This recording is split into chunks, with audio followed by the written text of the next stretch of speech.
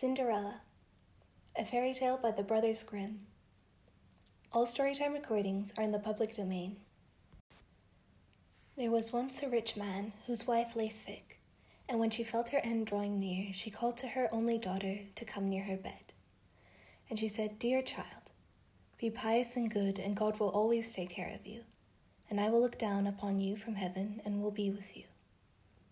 And then she closed her eyes and expired. The maiden went every day to her mother's grave and wept, and was always pious and good. And when the winter came, the snow covered the grave with a white covering, and when the sun came in the early spring and melted it away, the man took to himself another wife. The new wife brought 2 daughters home with her, and they were beautiful and fair in appearance, but at heart were black and ugly. And then began very evil times for the poor stepdaughter. "Is this stupid creature to sit in the same room with us?" said they. "Those who eat food must earn it. Out upon her for a kitchen maid." They took away her pretty dresses and put on her an old grey kirtle and gave her wooden shoes to wear.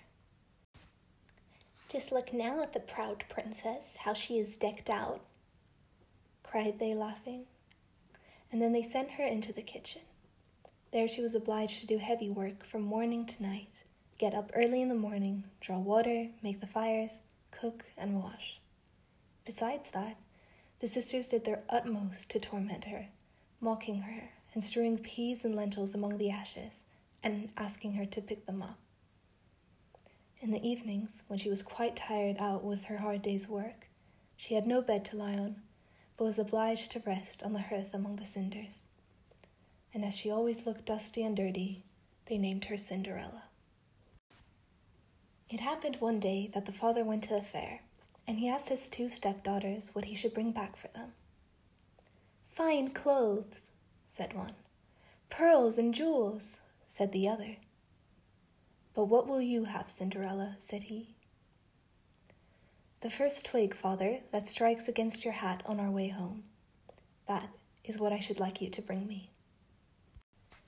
So he brought for the 2 stepdaughters fine clothes, pearls, and jewels, and on his way back, as he rode through a green lane, a hazel twig struck against his hat, and he broke it off and carried it home with him. And when he reached home, he gave to the stepdaughters what they had wished for, and to Cinderella he gave the hazel twig. She thanked him, and went to her mother's grave, and planted this twig there, weeping so bitterly that the trees fell upon it and watered it, and it flourished and became a fine tree. Cinderella went to see it 3 times a day, and wept and prayed, and each time a white bird rose from the tree, and if she uttered any wish, the bird brought her whatever she had wished for. Now it came to pass that the king ordained a festival that should last for 3 days, and to which all the beautiful young women of that country were bidden, so that the king's son might choose a bride from them. When the 2 stepdaughters heard that they too were bidden to appear, they felt very pleased, and they called Cinderella and said, "Comb our hair, brush our shoes, and make our buckles fast. We are going to the wedding feast at the king's castle." Cinderella, when she heard this, could not help crying, for she too would have liked to go to the dance, and she begged her stepmother to allow her. "What, you, Cinderella?" said she. "In all your dust and dirt you want to go to the festival? You that have no dress and no shoes, you want to dance?" But as she persisted in asking, at last the stepmother said, "I've strewed a dish full of lentils in the ashes, and if you can pick them all up again in 2 hours, you may go with us." Then the maiden went to the back door that led into the garden and called out, "O gentle doves, O gentle doves, O turtle doves, and all the birds that be, the lentils that in ashes lie, come and pick up for me. The good must be put up in the dish, the bad you may eat if you wish." Then there came to the kitchen window 2 white doves, and after them some turtle doves, and at last a crowd of all the birds under heaven, chirping and fluttering, and they alighted among the ashes. And the doves nodded their heads and began to pick, peck, pick, peck. And then all the others began to pick, peck, and put all the good grains into the dish. Before an hour was over, all was done, and they flew away. Then the maiden brought the dish to her stepmother, feeling joyful, thinking that now she could go to the feast. But the stepmother said, "No, Cinderella, you have no proper clothes, and you do not know how to dance, and you would be laughed at." And when Cinderella cried for disappointment, she added, "If you can pick 2 dishes full of lentils out of the ashes, nice and clean, you shall go with us," thinking to herself, "For that is not possible." When she had strewn 2 dishes full of the lentils among the ashes, the maiden went to the back door into the garden and cried, "O gentle doves, O turtle doves, and all the birds that be, the lentils that in ashes lie, come and pick up for me. The good must be put in the dish, the bad you may eat if you wish." So there came to the kitchen window 2 white doves, and then some turtle doves, and at last a crowd of all the birds under the heaven. Chirping and fluttering, and they alighted among the ashes, and the doves nodded with their heads and began to pick, peck, pick, peck. And then all the others began to pick, peck, pick, peck, and put all the other good grains into the dish. And before half an hour was over, it was all done, and they flew away. Then the maiden took the dishes to the stepmother, feeling joyful, and thinking that now she could go with them to the feast. But she said, "All this is no good to you. You cannot come with us, for you have no proper clothes and cannot dance. You would put us to shame." Then she turned her back on poor Cinderella and made haste to set out with her 2 proud daughters. And as there was no one left in the house, Cinderella went to her mother's grave under the hazel bush and cried, little tree, shake over me, that silver and gold may come down and cover me."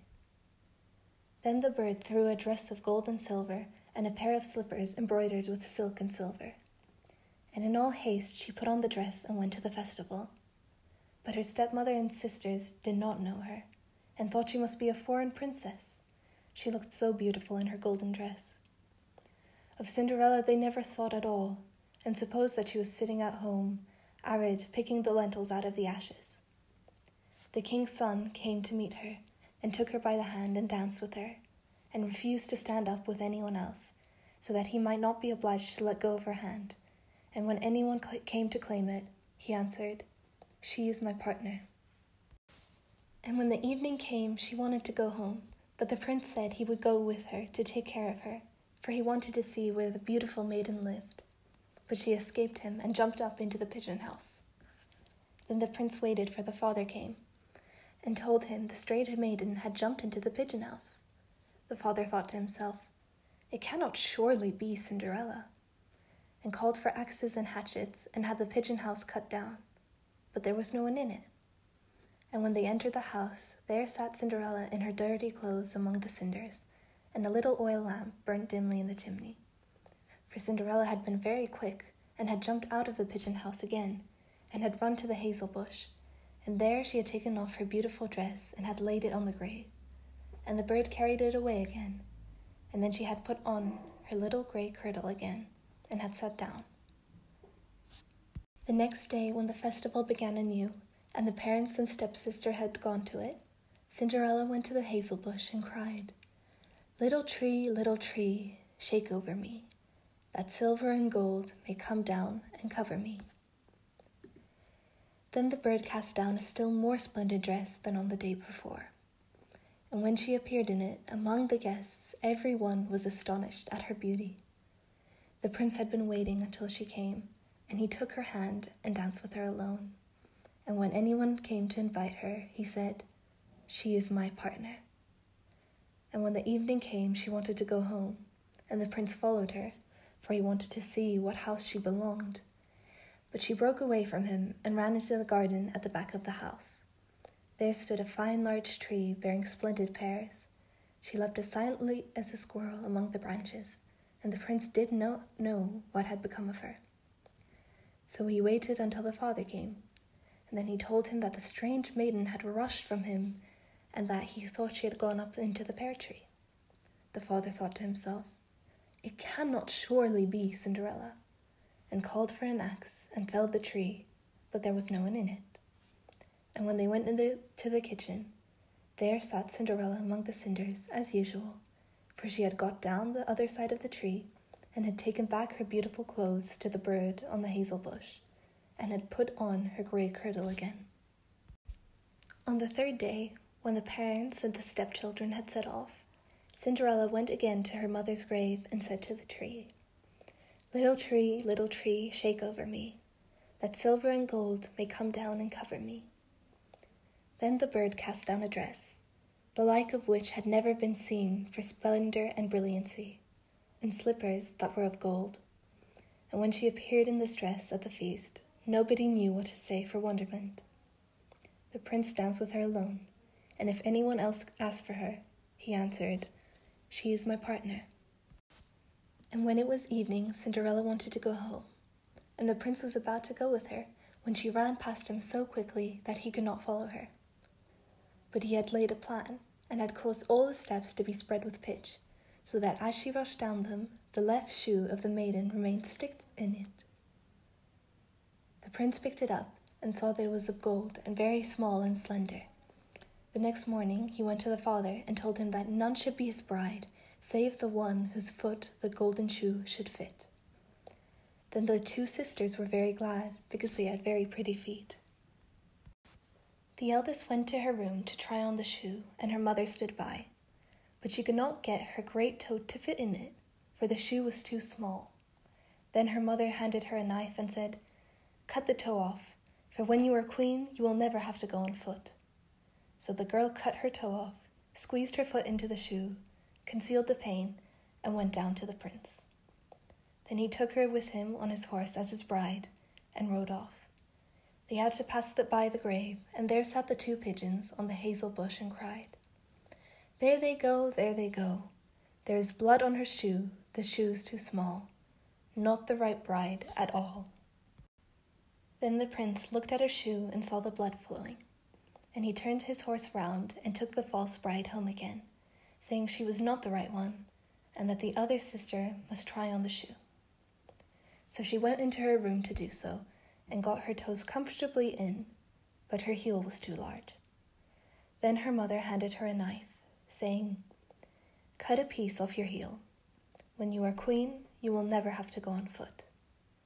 So the girl cut a piece off her heel, and thrust her foot into the shoe, concealed the pain, and went down to the prince, who took his bride before him on his horse and rode off.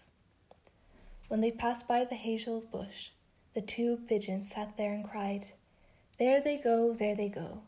There is blood on her shoe, the shoe is too small. Not the right bride at all."